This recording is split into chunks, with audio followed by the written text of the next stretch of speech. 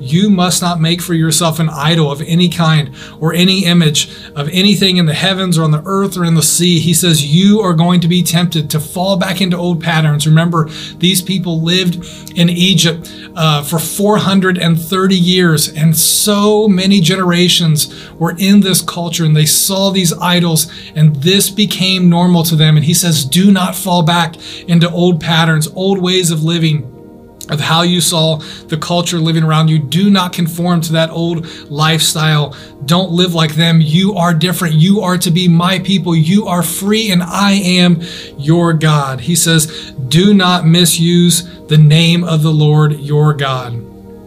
My name is holy. It is to be revered. Do not use it just for anything. Don't just throw it out there, and especially not in vain. Do not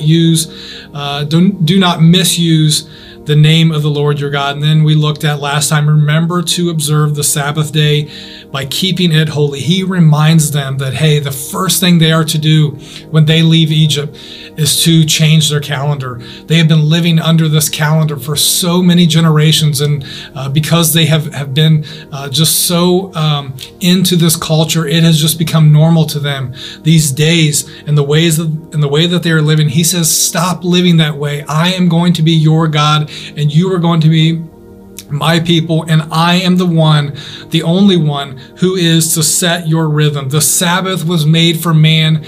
Man was not made for the Sabbath.